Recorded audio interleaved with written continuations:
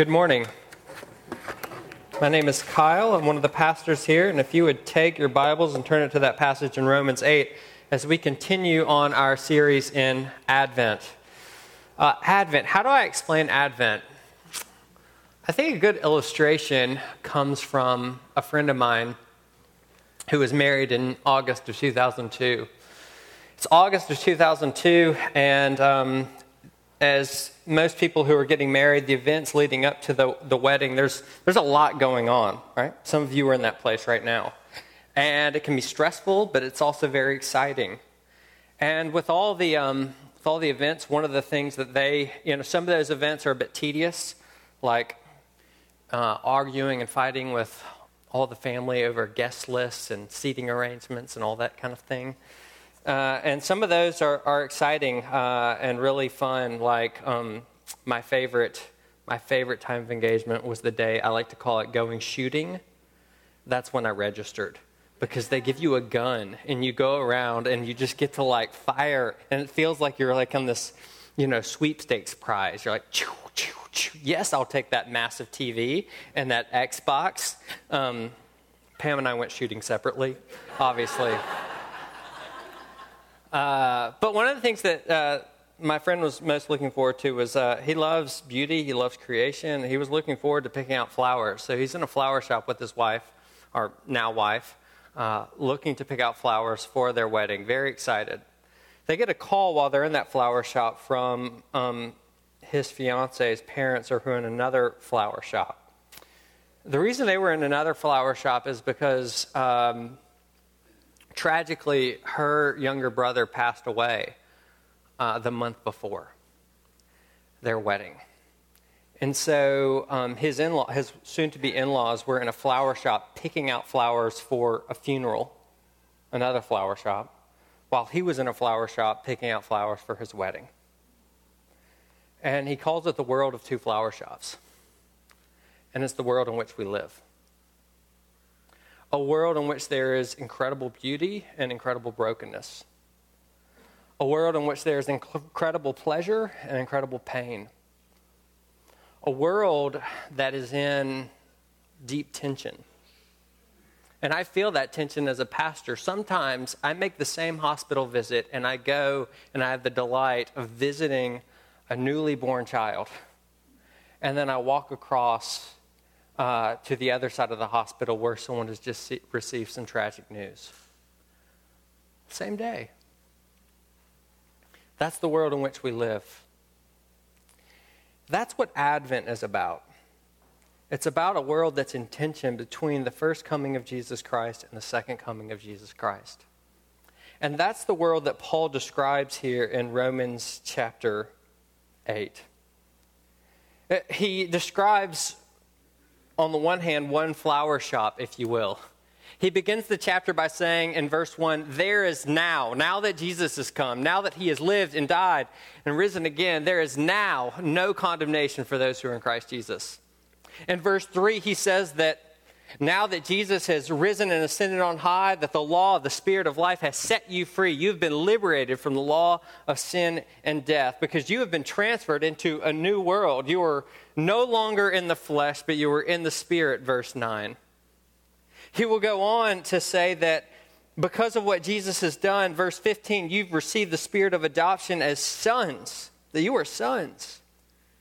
And that the Spirit himself bears witness with our spirits that we are indeed now the children of God. It's a beautiful flower shop. And yet in the same chapter, he will go on in verse 18 to talk about suffering. The sufferings of the present time, or more literally, the now time. The time between the times. He will talk about groaning, verse 22. He will even describe Christians as being killed all day long and like sheep to be slaughtered, verse 36. And that's the other side of the flower shop. That's the other flower shop. These are the two worlds that exist simultaneously. And the question is what are we to do with this tension? How do we live in this tension? Because that's the tension in which we live. That's the tension that the church finds itself in. And that's the tension that Advent reminds us that we live in all the time. How do we do it? Well, I think these verses in Romans chapter 8, verses 18 through 25, give us a very good answer to that question. Let me pray for us as we consider it.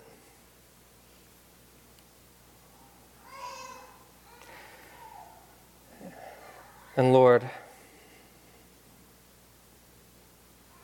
as we are here in the now time,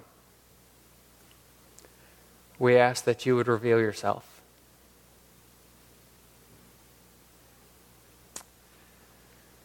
That you would reveal yourself in all your power as the God who saves,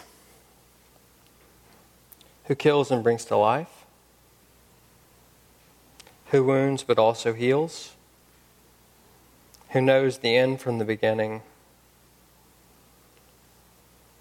and the one who is without comparison. Do this, we ask, for Christ's sake. Amen.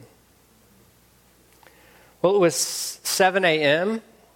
on September 8th when Kit Bailey first received the call that a fire not too far on the ridge in the Sierra foothills had just gone off. He had worked in law enforcement, or in fire his whole life. He was a hotshot. He worked with the fire department, and as this was being described to him, he knew that it was ominous. He got in his car and started driving as fast as he could. The fire first hit Concow, a tiny little town. The first house about 4 miles from where the fire started. The houses started burning there at 7:35 a.m. People ran out their houses and they jumped into the lake as the campfire approached, and they swam to an island. There, they experienced hypothermia as they watched their houses being burned down in this little island as they were shivering in the cold. The campfire next hit Paradise around 8 a.m. Paradise has 27,000 people that live in it, mainly families and retirees. It's composed of 20 mobile home parks. One of those mobile home parks is what was caught ablaze the first. A spark or a flame jumped into the camp. It hit a pile of pine needles, and then the place just erupted.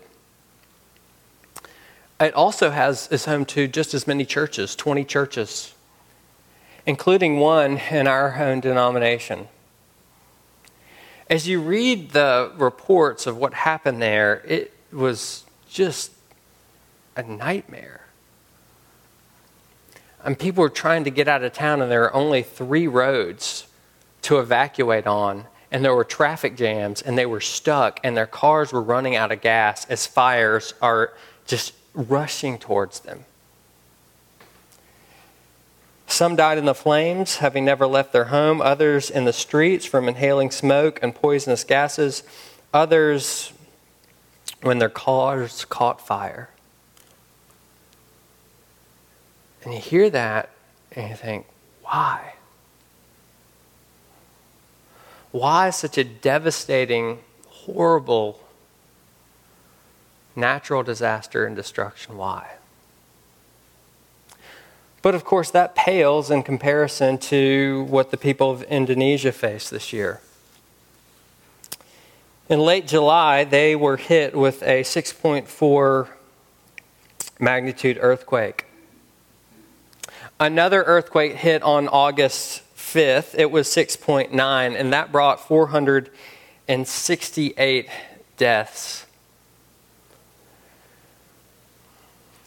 And that was nothing in comparison to what would hit in late September when another 7.5 magnitude earthquake caused a tsunami that was 20 feet that leveled entire cities, killed over 2,800 people, and left 330,000 people homeless. To a people who already were hurting enough, already didn't have much subsidy. Why? And these events those are just two off the list of this year. That's not to mention Port-au-Prince and what happened in Haiti in 2010, just when I moved here. It's not to mention Katrina or Harvey. And we think, why? Why this devastation? Why does the earth disrupt like this, disrupt our lives? Why? In verse 20, Paul says that creation is subjected to futility. Verse 21, he says that it's in bondage to corruption. In verse 22, he says that the creation groans together in pains of childbirth until now. That creation suffers, that it groans, that it's in pain, and that it's subject to futility. And we ask, why? There are lots of popular answers. I mean, anytime things like this happen, you usually will get someone who will, usually a preacher that will come on TV, national TV, or write an op-ed and say, well, the reason is because of sin. Right? I mean, you've been to the French Quarter. You know how it is. That's why Katrina happened. Or they say, well, we know the people in Indonesia aren't really God-fearing, so that's why it happened. But, Paradise had 20 churches for 27,000 people. And I'm not sure that Katrina, like New Orleans or the people in Indonesia, are any more sinful than anywhere else. Well, others say it's not because of sin, it's actually because of stupidity. We were coming back from our honeymoon, and as we were coming back, Katrina had just happened, and everyone was talking about it. And I was sitting there on a boat, and I overheard these two people as we were coming back from Martha's Vineyard on our honeymoon. I overheard these two people, and they said, well, I know I'm not supposed to say this, but you really shouldn't be building a civilization below sea level. It kind of serves them right. And what were they thinking? And it's not just those two people on a boat. When we were looking to move over here, I had my friends in England who were British said, as Santa Barbara was on fire at that time, they said, why would you move to a place with fires and earthquakes and predatory animals? Did you know that in England they have no predatory animals?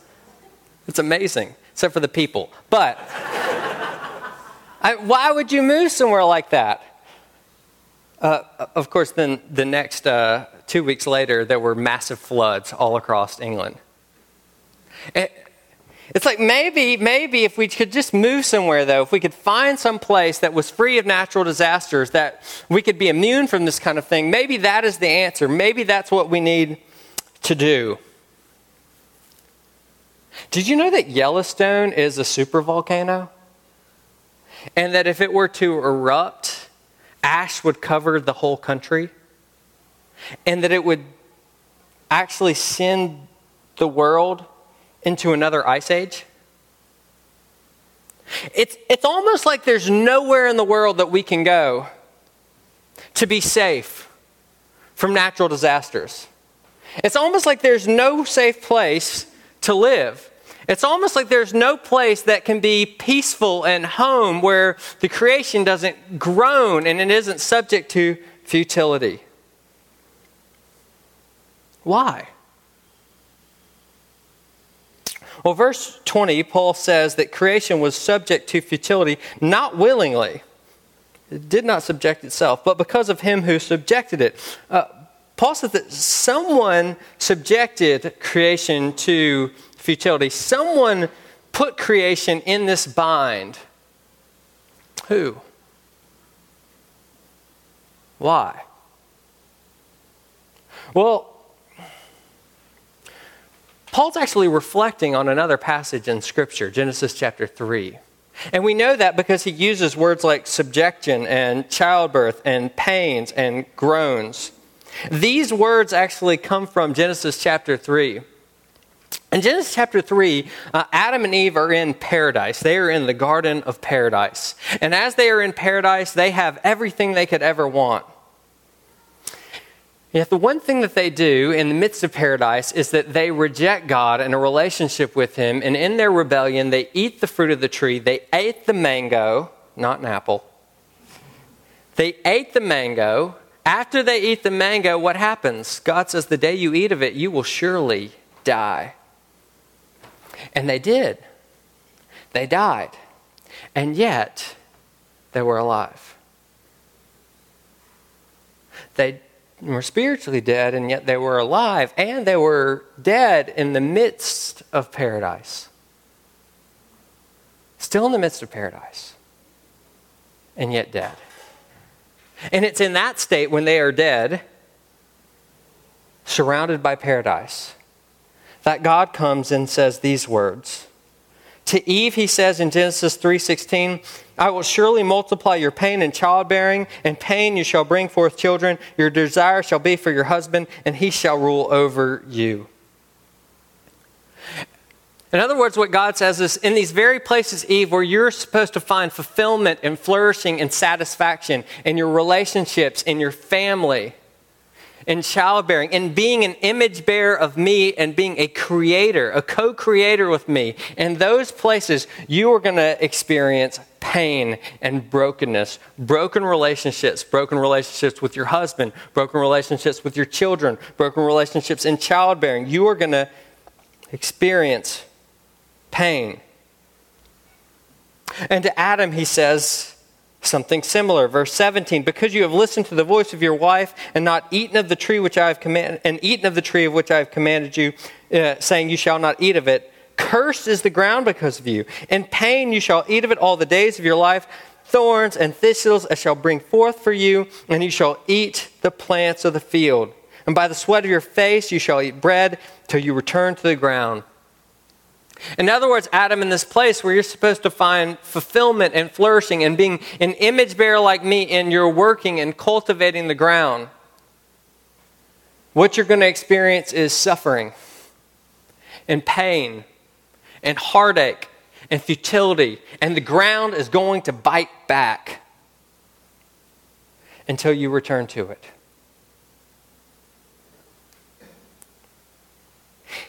It's like God made the world so that it would not work for Adam and Eve.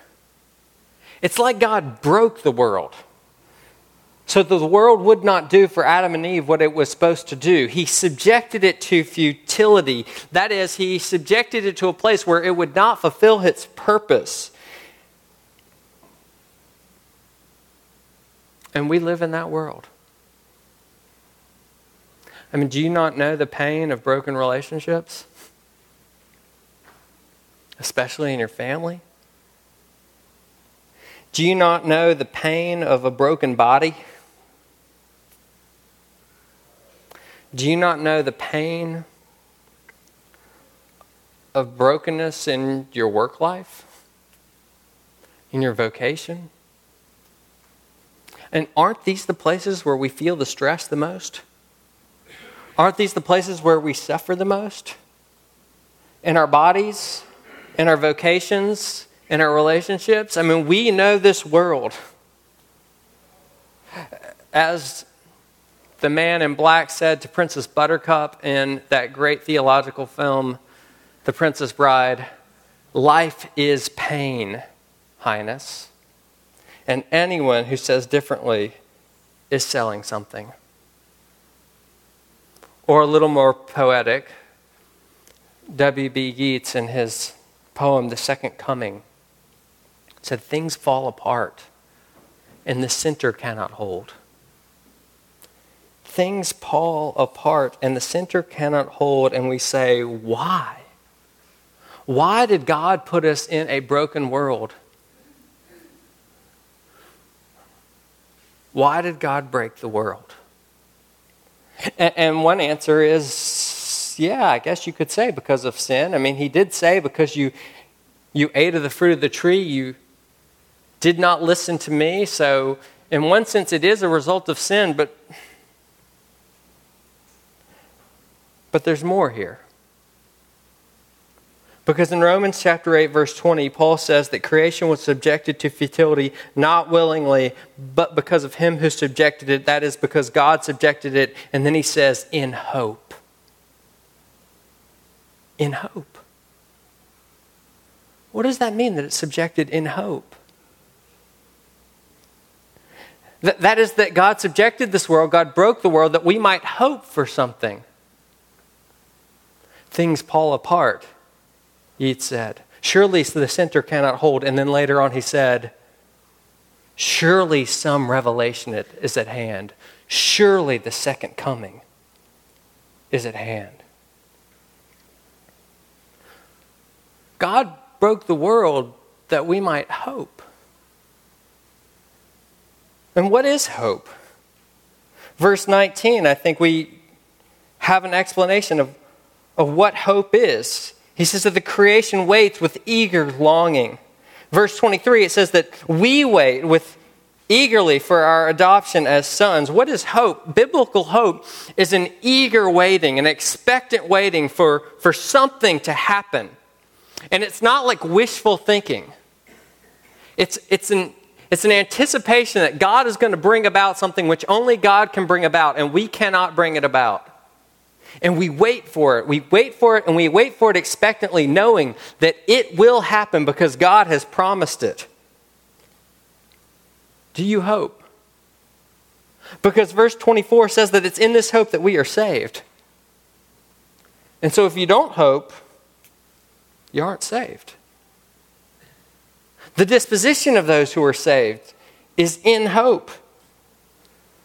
And you know what kills hope? Cynicism. Cynicism kills hope.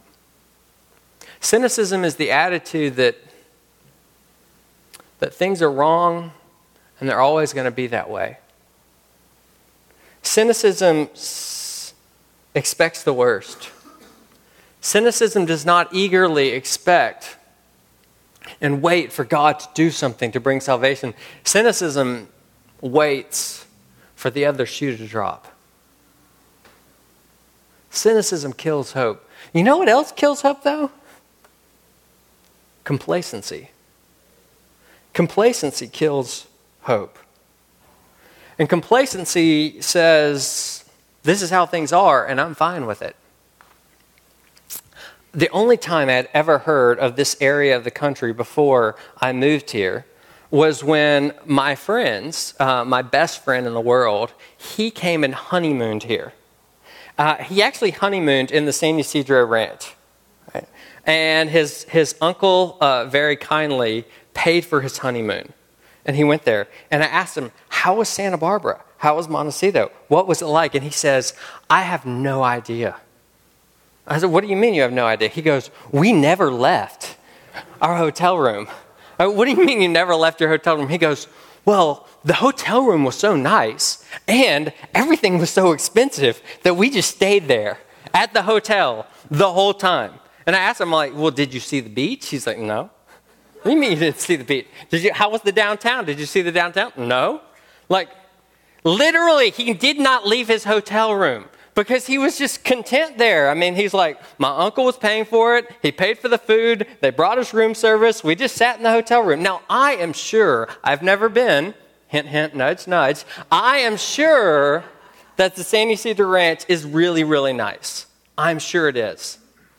I am also sure that Santa Barbara has a lot more to offer than his hotel room did. You know what would have been the best thing for him? Is if the lights broke and the electricity broke for a day. Is if the air conditioning stopped working and he had to get out of the hotel room and he was forced to go explore something different, something better. You know, tsunamis are horrible. You know what's worse than a tsunami? Earthquakes are devastating. Do you know what's worse than an earthquake? Fires are tragic and gut-wrenching. But you know what's worse than a wildfire? Being dead, but surrounded by paradise. And being happy with that. And not knowing that you were made for something different, for something more, for something better. Why did God break the world? So that we might hope for another world. Why did God break the world? So that you might know that there is no place in this world that you can call home as it is. God broke the world that you might hope for another world, because in his wrath he remembered mercy. Because this is the God who kills and makes alive.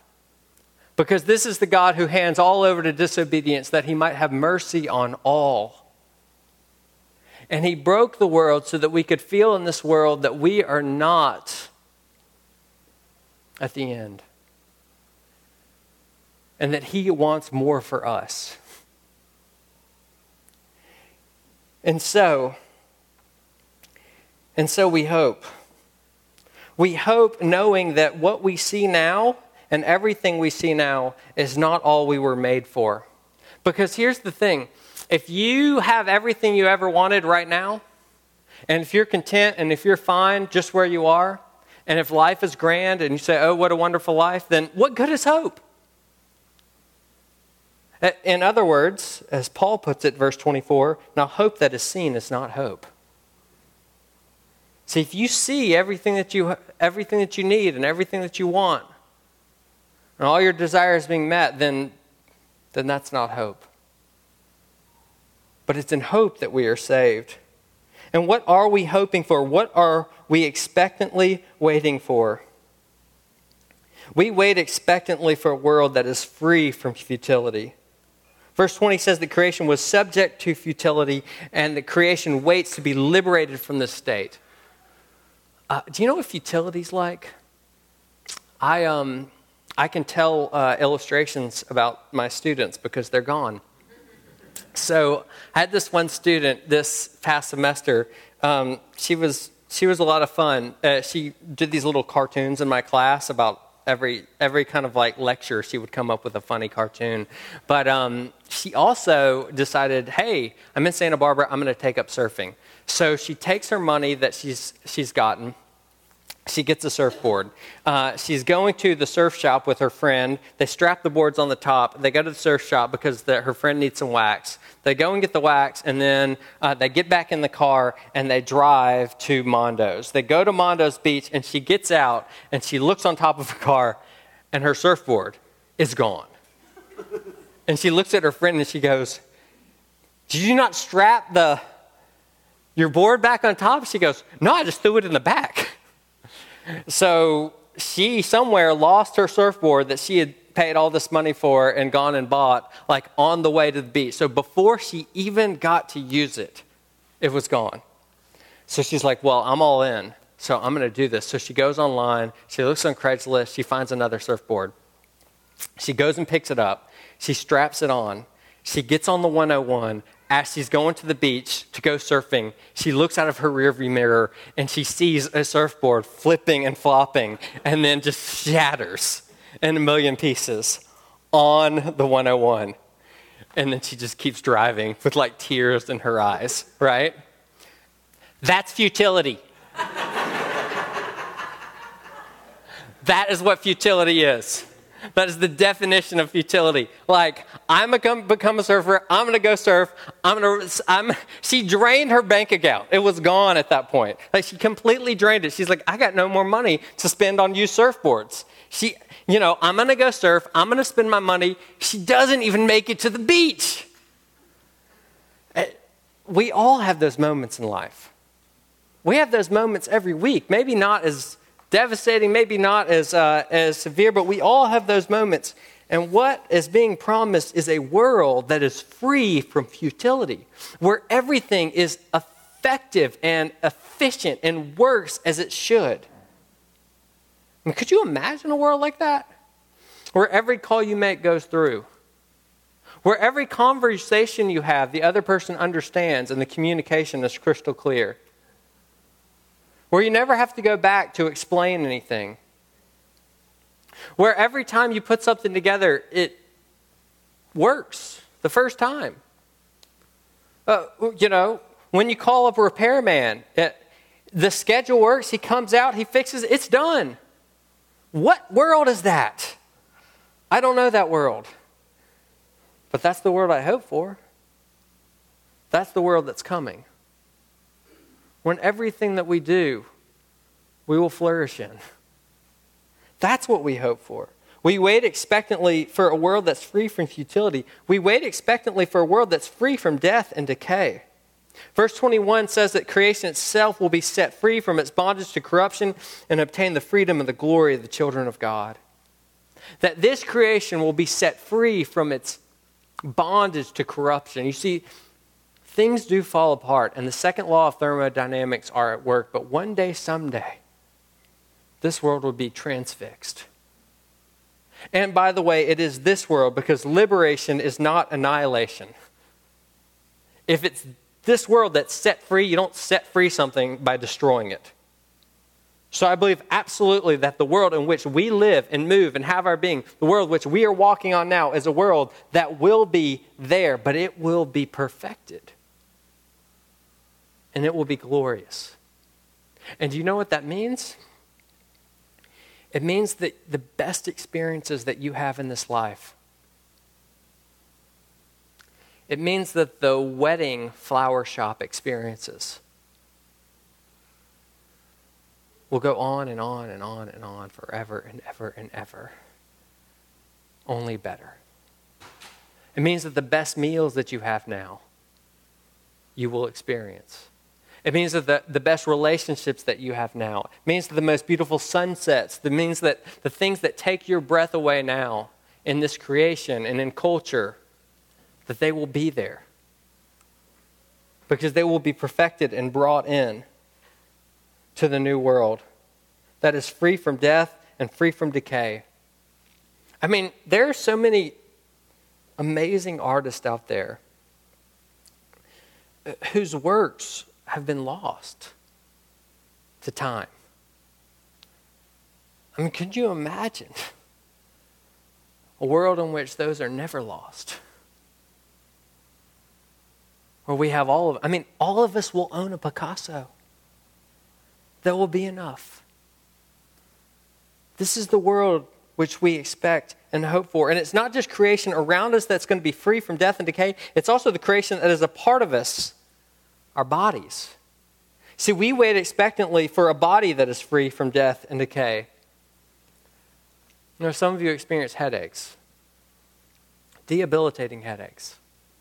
Some of you, it's joint pains. Other of you, it's severe allergies that actually make social interactions very difficult. For others of you, it's stomach problems. For some, it's chemical imbalances that cause anxiety and depression. I mean, the ways in which our bodies don't work in the now time. We long for a time when this will be changed. Look, verse 23 says that not only creation, but we ourselves who have the first fruits of the Spirit groan inwardly as we wait eagerly for what? For the adoption as sons, which is what? The redemption of our bodies. And why? Why is the body so important? Because in Paul's world, the body is how we communicate with God and with the world. It's how you hear. It's how you see. It's how you relate to one another. You don't have no relationships outside of a body. The body is actually how you communicate and receive communication from the world around you. And the body is so significant that Jesus Christ took on a body, he was raised bodily, and we will be raised bodily too, so that we can communicate with one another and with God forever and ever and ever, and worship him with our bodies,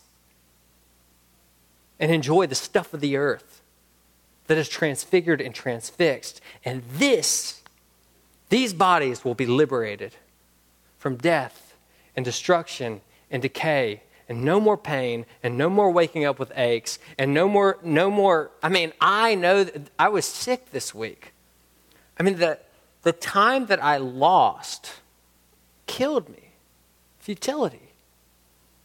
And the pain. And that was just like a cold. But also like my relationships suffer because of it. Because I'm not able to interact the same way. Now that's a very, very small example. And you all know the bigger ones, but if even that is going to be taken care of, then how much more? How much more the debilitating bodily groans that we feel? We wait expectantly for a body that is free from death and decay. We also wait expectantly for our sonship to be fully realized. Look, verse 19 says that creation waits with eager longing for the revealing of the sons of God. The revealing of the sons of God.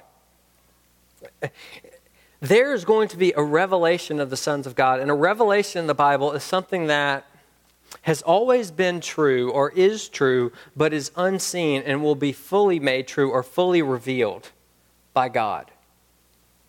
Here's what Paul is talking about, I think. He is saying that right now we have the first fruits of the Spirit and therefore experience an adoption. And we are God's sons. But guess what? Our sonship, it doesn't always come across visibly. Because sometimes, I don't know about you, but I don't act always like a son.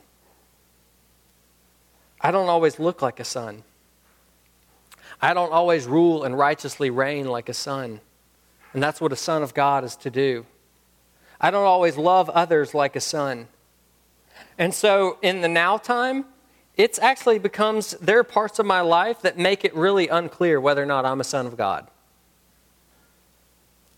It's called sin.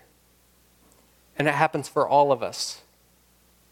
But at the revelation of the sons of God, the reason why we will be revealed is because what is true of us in union with Christ invisibly will be manifest externally in every aspect of our life. In the way we speak, in the way we interact, in the way we fulfill our vocations. Every aspect of our life will shout the evidence that we are children of God. And there will be no more doubting by us or by others. This is what we are waiting for our adoption to be fully realized. And we also wait expectantly. In other words, what all this points to is that what we wait expectantly for is glory. Paul says in verse 18, I consider the sufferings of this present time are not worth comparing with the glory that is to be revealed in us. This is what glory is. Glory is the world fully alive, fulfilling its purpose fully in every aspect. Glory is the world operating 110%. And glory is what we are waiting for. Expectantly waiting for, because God will bring it about. And Paul says that I consider the sufferings of this present time are not worth comparing to the glory that is to be revealed in us. And you know what that means? It means it's not worth comparing. So we don't need to compare. We just need to reflect and focus and set our eyes on the glory that's to come. And say, come, Lord Jesus. Come quickly. Amen.